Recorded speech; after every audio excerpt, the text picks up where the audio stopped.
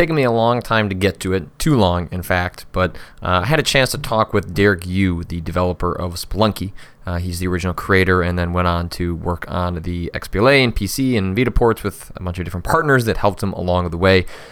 But Spelunky is Derek Yu's baby, and we had a nice long chat talking about the things that have happened to that game in the years since and how it's managed to retain popularity, what drove him to create it in the first place, some of his design philosophy, why he loves Dark Souls, a whole lot of things, and I think a lot of stuff that didn't make it into the article. So in true interview dump truck fashion, here is our whole conversation. Seeing where the game has gone, especially from the original game to the update you did and the tweaks that, you have been working on since, like, how much of this did you foresee or plan for, and how much of it has been just sort of an organic reaction to the game in a way that you didn't quite expect? I think it's been mostly an organic thing, really. It just seemed like with this game, I'd put one thing in the game and then that would lead to another thing very naturally. And I really just started with this idea of, the randomized levels, it's set in a cave, things like that. And it just, it all came from that and from getting feedback from people who played the original game and the current version of the game and stuff. So it's very, very organic. And when you would do stuff like that, like one, it's playing the game now, like it feels like every single element like is sort of in place for very specific reasons, and that all how much of that I guess the way I'm trying to phrase it is like it all feels very deliberate in hindsight, and I wonder how much when you sort of published the update, how much you felt that way when the game came out, or is some of it sort of I want to see how people react to it? It's kind of interesting because, in my head, I think when I'm working on the game, I don't have necessarily like the most concrete idea of what I'm trying to do as a whole, because I don't know, for me game making is one of the primary ways that I express myself, and in a lot of ways when I read something that like Doug wrote about the game, or when I see something that Bananasaurus Rex did in the game, things that it sort of brings a new clarity of what I was trying to do to me that I didn't have when I was working on it. I don't know if that makes sense, but it feels much more, I guess, kind of instinctual when I'm just working on the game itself. Like I don't have like a formula written out in my head when I'm working on it. And so it's kind of interesting because I feel like the people who play the game and the people who write about the game and critique the game sort of solidify things that I really only felt when I was working on the game. Like they put into words what were more just like emotions when I was working on the game in a way. Yeah. I think you definitely. That's how it feels when I play the game. That's without knowing your process and what went into that. But yeah, I think there is a lot of the reaction to the game is looking at that and be like, oh wow, like they must have thought this, and this. And obviously your gut reaction is right and leads people to then conclude that's why you would do that. But it sounds like you have an experience where you just sort of follow what feels right, what seems like is the best thing for the game, but not spending a whole lot of time, worrying about like how that, I guess, interrupts the general Spelunky formula. You just sort of trust that this makes sense for the game. Right. Yeah. I mean, just from playing games, from working on games for as long as I have, I've got a certain, there's certain things that I want to do, but it's not necessarily, it's just not laid out so kind of systematically as when I see someone playing the game and doing these things that I sort of felt were possible, but I didn't have like a super concrete idea that it was possible when I was working on it. So it's cool because working on a game, you're not done once you release the game. There's you're getting back from the people who are playing it. I think the people who play it help define the game a lot, too.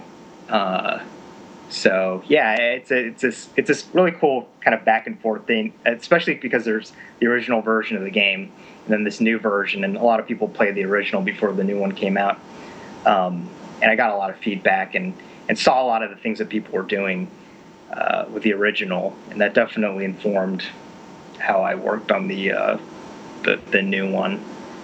But yeah, I mean, when Doug or some of these other people write about the game,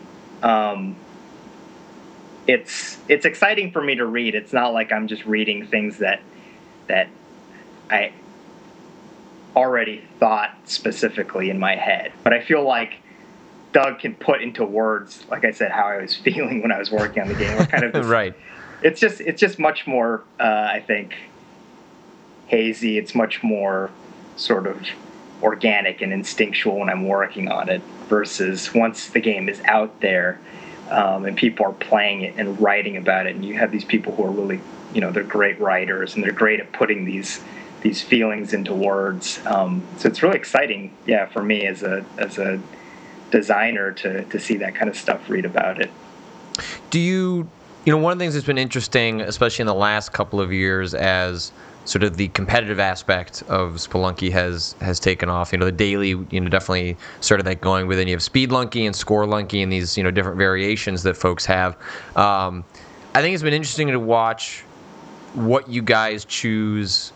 And by you guys, I mean, your programmer that you work with as well. What you choose to institutionalize in the game that is found organically as a result of the players. I guess the thing that comes to mind immediately is sort of being able to. Oh, sorry, I'm totally blanking on what's the stone statue that people found that they could break. Oh, the Moai head. Yeah, the Moai head, which essentially was exploiting a glitch, but then you guys acknowledged that we're not going to change that. And I'm curious what your thought process is on when you identify aspects like that where players are using that in certain ways, and what you choose to identify as like an official glitch, and then what you choose to identify as something that is just part of what players have discovered organically in the game. Right. I mean, with the Moai head, there was really no downside to leaving it in the game. It was, let people do something that was really cool, and it made sense within the game's rules. I mean, part of the interesting thing I think the reason why these types of interesting things happen in Spelunky is because the rules are so sort of fundamental and universal at the core. So the Moai head is built out of the same blocks that the rest of the game is. It just has some different properties that make it quote unquote invincible, right? And it just so happened that the way we designed it, it was still possible to break it in this one way that we didn't think of. But once people did break it and they're doing these really cool things with it, basically if people can do really cool things with it and it doesn't ruin the game, then I think we're happy to just leave it in or tweak it a little bit to make it seem more official after the fact. And when I say ruin the game, there's certain things where it's just like, if it's something that pops up in the game and it's just people have to do something a certain way, it limits possibilities versus opens up possibilities. And if it limits them in a way that's really dull, then I think that's something we probably want to fix. Or if it's frustrating, if it's something, obviously that like crashes the game or prevents people from doing something that they think they should. But in the case of the Moai head, I think just having that one way of breaking the head open just opened up the possibilities, and it made enough sense within the game's rules and the game world that we decided to just leave it in. How often with these moments are you actually genuinely surprised by what players discover, and how much is it that, Spelunky is a game that doesn't explain a lot about itself. It explains its very basics and then leaves a lot for the player to discover and the community to discover. How much is in there, and when it, kind of comes to light, is you just playing coy, and how much is stuff that you end up being genuinely surprised that players have found?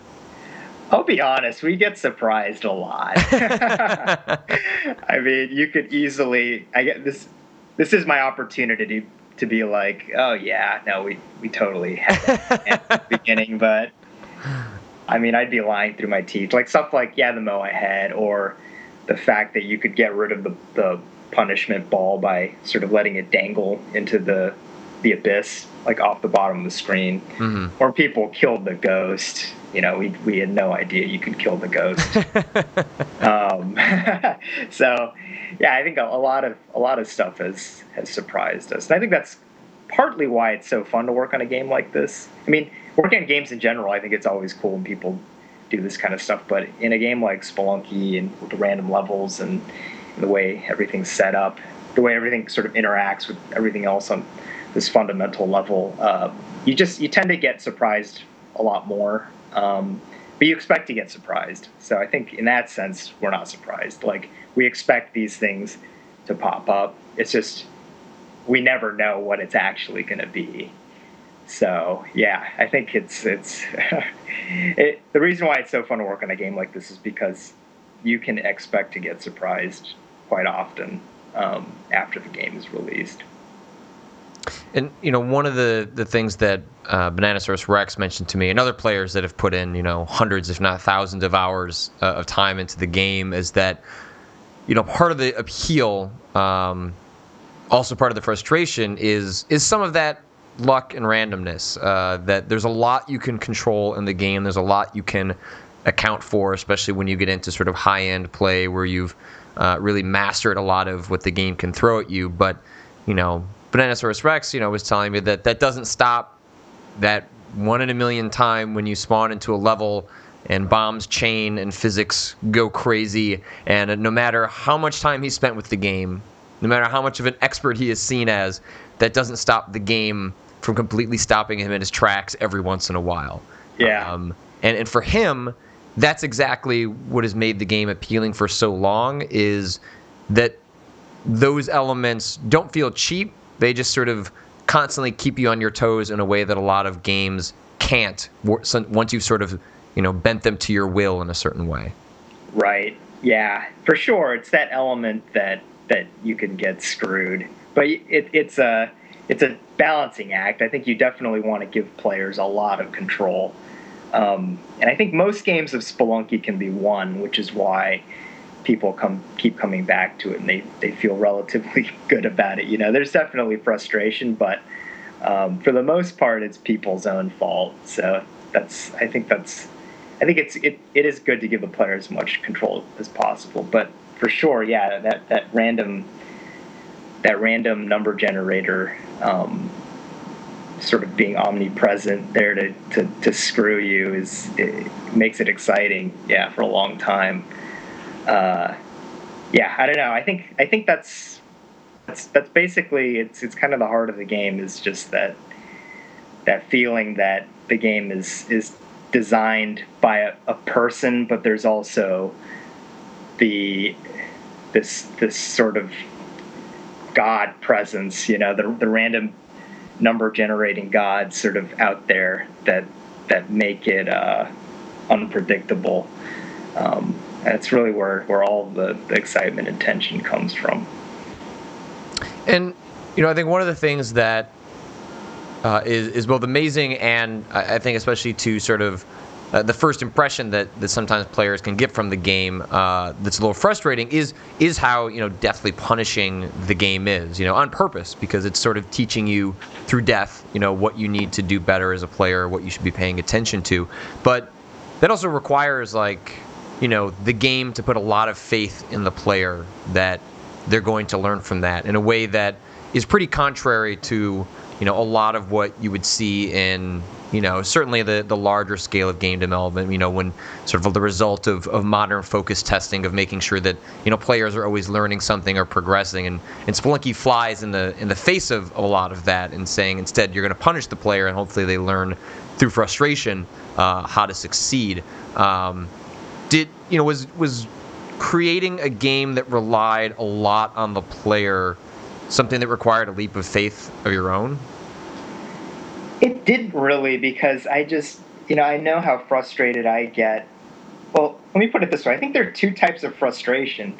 There's the frustration you feel when you die because you don't understand the game well enough, or you did something stupid, or you missed a jump. It was your own fault. And then there's the frustration that I feel when I feel like the game's not letting me make those mistakes. And I'd much rather feel the first frustration, the first type of frustration where it's my fault. The game's tough and it's my fault. And I feel like that frustration is tied to sort of my ultimate feeling of accomplishment and joy when I get to a new place on my own. And that other frustration, I feel like it really robs me of that joy, because, just like anything, if you feel like if someone basically held your hand through it, you don't feel as good when you finally do it, or when you finally understand it, versus, when you really feel like you did something on your own. So it didn't really require a huge leap of faith in that sense. I knew for a fact that there were going to be players that I think were going to just not want to play the game because it was too hard. But, I think if you make the game fair, if you put enough in there for players to discover and learn and understand, then you really don't need to do too much hand-holding. And here's the thing. I actually think that Spelunky is not that hard once you understand how it works. Mm-hmm. I don't think it's a game. It's not a game that requires the best reflexes out there or anything like that.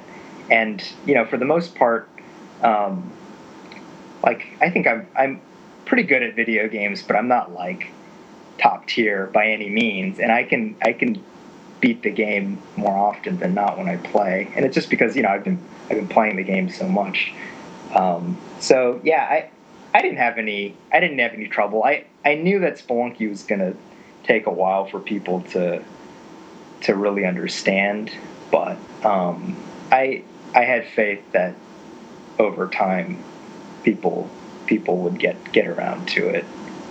But I would actually, I've played maybe 60, 70 hours now in the last 2 months or so, and in some ways I think the game gets harder the more you play it, largely because once you come to understand sort of everything that it can throw at you, the real battle then just becomes about your own hubris in assuming that, well, I know how to do all this. I've been in the mines a million times. I'll be just fine. And then of course, that's the run where you screw up and mess up something very simple, just like a ledge jump or dodging some spikes or something like that. And in fact, the longer you play, I found that I was getting further, but making much stupider mistakes as I went along, just because you assume that you're going to be able to pull off very simple things that you should have mastered a long time ago. But that sort of, is a blunt instrument to remind you that you need to take it slow every once in a while.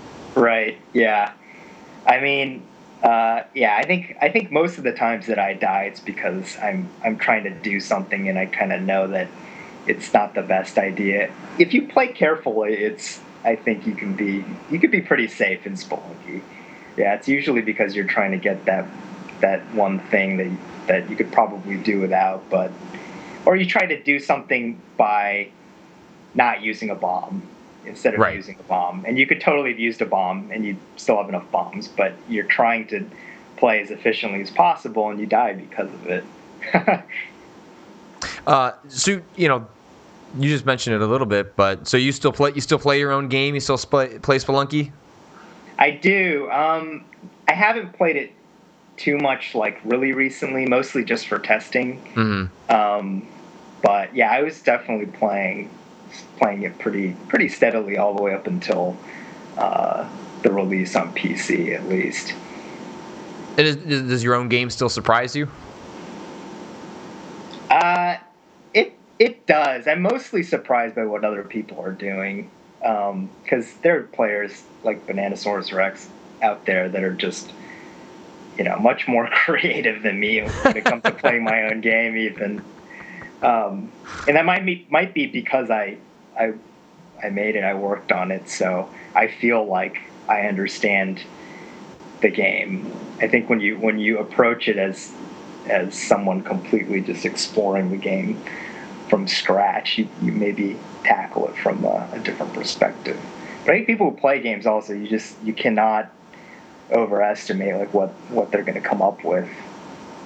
So yeah, I mean, yeah, the things that Bananasaurus Rex did to get the eggplant into hell by himself are just, yeah, they really did blow my mind. I think the biggest thing was that he used the robot in the mothership to carry the scepter for him, or to carry the scepter for him to get into the City of Gold. That was just, yeah, never would have thought of that myself. And he was telling me when I talked to him last week that, I was like, well, is there ever a moment where you'd kind of, is there a goal at this point that you would think was like, that's it, like I've done all I want to do in Spelunky? And he started out by explaining that, mostly he'd feel better if his records could stand for a little while, so that he feels like maybe there's some permanence to it, and then he could maybe feel a little more comfortable moving on. But he was describing this new goal that he wants to do of crushing Yama's head with the shield, which he explained to me what his thought process was and how he'd be able to do it. And he was like, it's insane, it's really dumb, and I think it'd be almost impossible to do, but I think I could do it, so I'm going to try and do it. Oh, man. See, like, if I hadn't seen what he's already done, I would have just said good luck, and I don't think he would have had a chance in hell, no pun intended. So, but now I totally believe in him. I mean, if he says he's going to do something, I think he's going to be able to do it. How often do you find yourself sort of watching the community around the game? Because there's still, it's very active and vibrant. Obviously, Bananasaurus Rex getting 3 million. There's still, surprising mountains to climb in the game. Like, do you find yourself watching that a lot, or are you mostly, trying to work on future stuff? I mean, I'm the latter for the most part. When things come up like the solo run, I definitely watch, and I'm just engrossed. But yeah, to work on new stuff, and I'm just really busy right now with other things. I actually try to, I let the news sort of filter towards me, and if something cool comes to me, I'll definitely watch it. But for the most part, I don't go seek it out. It's just it's too intense, honestly. It stresses you out. It does stress me out. Yeah. Does this type of, it sounds like a lot of what the kind of games you like to play, the games that were sort of formative to you, or at least the design that ended up being formative to you, and got its way into Spelunky a whole lot. Is that still what sort of drives you? Is that sort of, players feeling a real sense of reward, a little bit of a randomness element, like a high skill curve? Like, are those still things that appeal to you, or are you, interested in looking at other things down the line? I think for the most part, yeah, those are still the types of games I like to play. I mean, the game I'm looking forward to most is Dark Souls 2. I was gonna say I played Dark Souls and Spelunky at the same time for the first time. Really playing both of them, and they really felt like they were cut from the same cloth. Like, it was very complimentary to play both at the same time, because while obviously wildly different in approach and aesthetic and everything, they really did feel very spiritually similar. Yeah, I mean, when I played Dark Souls, and I actually played Dark Souls after Spelunky was released, the new version of Spelunky. Mm-hmm.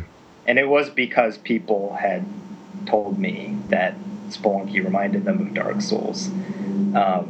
So I wanted to try it out. And yeah, I was in love with it as soon as I started playing. Everything about it, just the world, I think the challenge, the way they...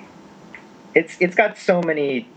There's so many things about the design that are just so brilliant because the game is hard, but I think like Spelunky, it tries to it tries to make the game as punishing as possible, but still be so engaging. And I think, just things like the dropping all your souls when you die, but being given that one chance to go back and pick them up, stuff like that. It's just so smart because I don't know. I think people.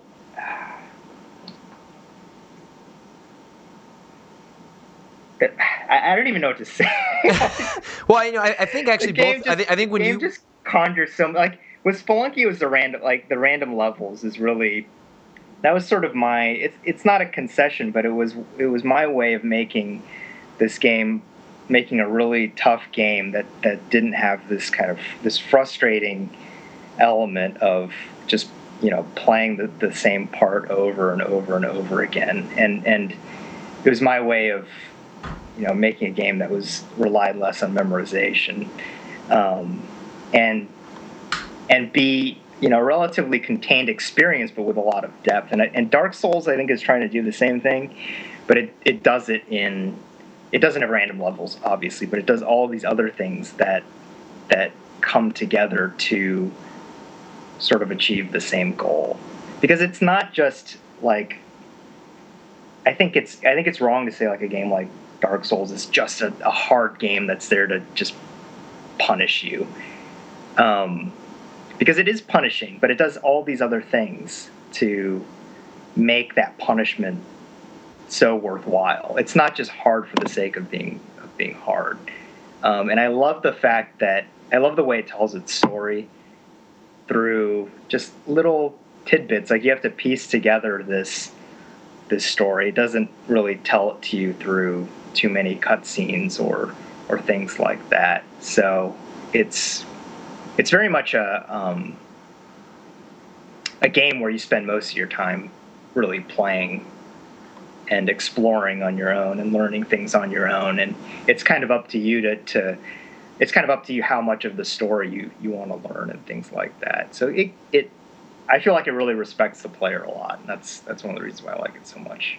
Yeah, and I think a lot of what you said, you could just swap out Dark Souls and say Spelunky, and I think they, when you mentioned before that you don't think Spelunky is that hard, and that its reputation or sort of sometimes the narrative around that game, whether you're talking about Spelunky or Dark Souls as being really hard games, I think it's more just that death is used as a way of teaching the player, and that gets conflated with hard in a way that I don't think accurately describes sort of the design of either game.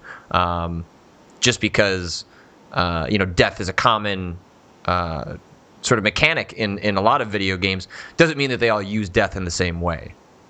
Right. I feel like there's sort of this. I feel like there is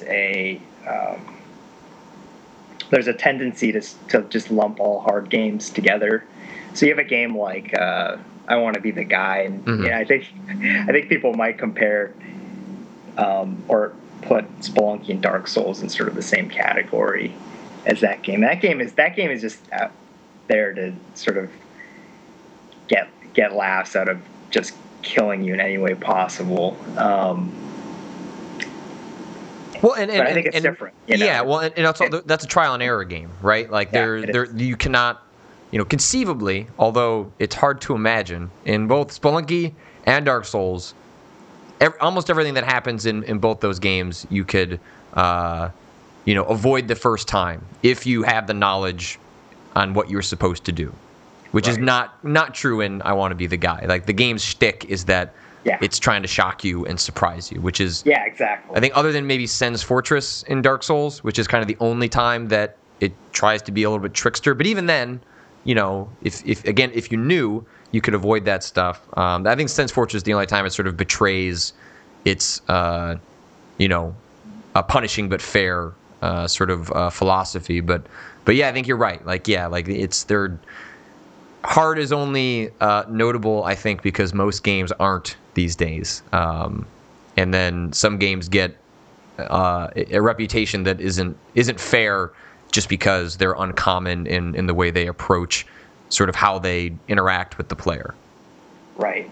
I mean, I think all challenging modern games are trying to achieve a similar goal, which is that they want to be challenging, but they don't want to be cheap. Yeah, they don't want to be cheap, but I think all game designers who are making challenging games are trying to find ways to make the experience more enjoyable for the player while remaining challenging. And I think a lot of modern games are taking more of the approach of, well, we're going to maybe add a lot of different difficulty levels so that whatever your skill level is, you'll feel like a certain amount of challenge that's appropriate to you. If it's too hard, we'll suggest that you try a lower difficulty level, or we'll put checkpoints. We'll make the checkpoints, the distance between the checkpoints smaller, so that you get some challenge, but you'll never feel like you lost too much progress or things like that. And that kind of stuff frustrates me in the way that I don't like, that I mentioned before. And so I think with a game like Dark Souls, they're trying to make a challenging game be more enjoyable. With all of these little things that they did with the design. I mean, it's this weird thing, because I think we've moved way past the old challenge of games where it's like, you die and you just start completely from the beginning, right? And people are trying to make longer and more engaging experiences. And so I think some games have reached this weird point where they really just want every player to get all the way through the game, see the story, see all the content, while still being challenging, quote unquote. Mm-hmm. And so they're introducing a lot of design decisions that sort of run counter to one another. So it's like they're still challenged. It's still a game, but it's not really, in the sense that you're sort of ferried through from the beginning to the end, right? Like, right. The game will drop difficulty until you can beat a certain point. The checkpoints are close enough that you're really just kind of just like on an escalator, just sort of from beginning to end. And I think a game like Dark Souls, and what I was kind of trying to do with Spelunky with the random levels, they're trying to still make the challenge feel meaningful, but find ways to make it more engaging and just generally more enjoyable. Well, yeah, and it definitely seems like, especially on the games that I guess we would categorize as more challenging, are a lot of game design, I think, is still trying to shake the sort of like quarter muncher mentality, like was the origins of a lot of challenging games that were challenging not because they were organically made that way, but because they needed to get more money out of you. And I think there's still a lot of roots of game design that have that, and that's where a lot of what we think of as difficulty comes from. And so once you have experiences where you're buying the whole thing and it's not about getting another quarter out of you because all the money's been paid for, what does challenge mean anymore? And I think that gets to a really interesting question that games like Dark Souls and games like Spelunky are exploring. It's like, well, how do you treat something that was meant to get you to pay more money to be sort of a teachable moment for the player or intrinsic to the game design, instead of what it previously was, which was just a way to get another financial transaction? Right. I think, yeah, I mean, I like games that really embrace their challenge and don't have challenge. Just sometimes it feels like the challenge is just there to sort of make the experience last longer, or just to make it a video game in the first place. And it, yeah, I don't know. When I think a lot of those games, that the challenge just doesn't feel as meaningful. I mean, I'd rather play like an old arcade game that I've got to feed a lot of quarters into to beat than a game where it doesn't really matter whether I die or not. Mm-hmm. Cool. So, yeah. Well, I don't want to take any more of your time. I said it would take half an hour, so that's 10 minutes over. But I super appreciate your time. It's been fun to discover the game, even if it's a little bit late to the party. But it's been a really fascinating experience, and so I appreciate you hopping on to chat with me for a couple minutes. No, thanks for talking about it with me. Yeah.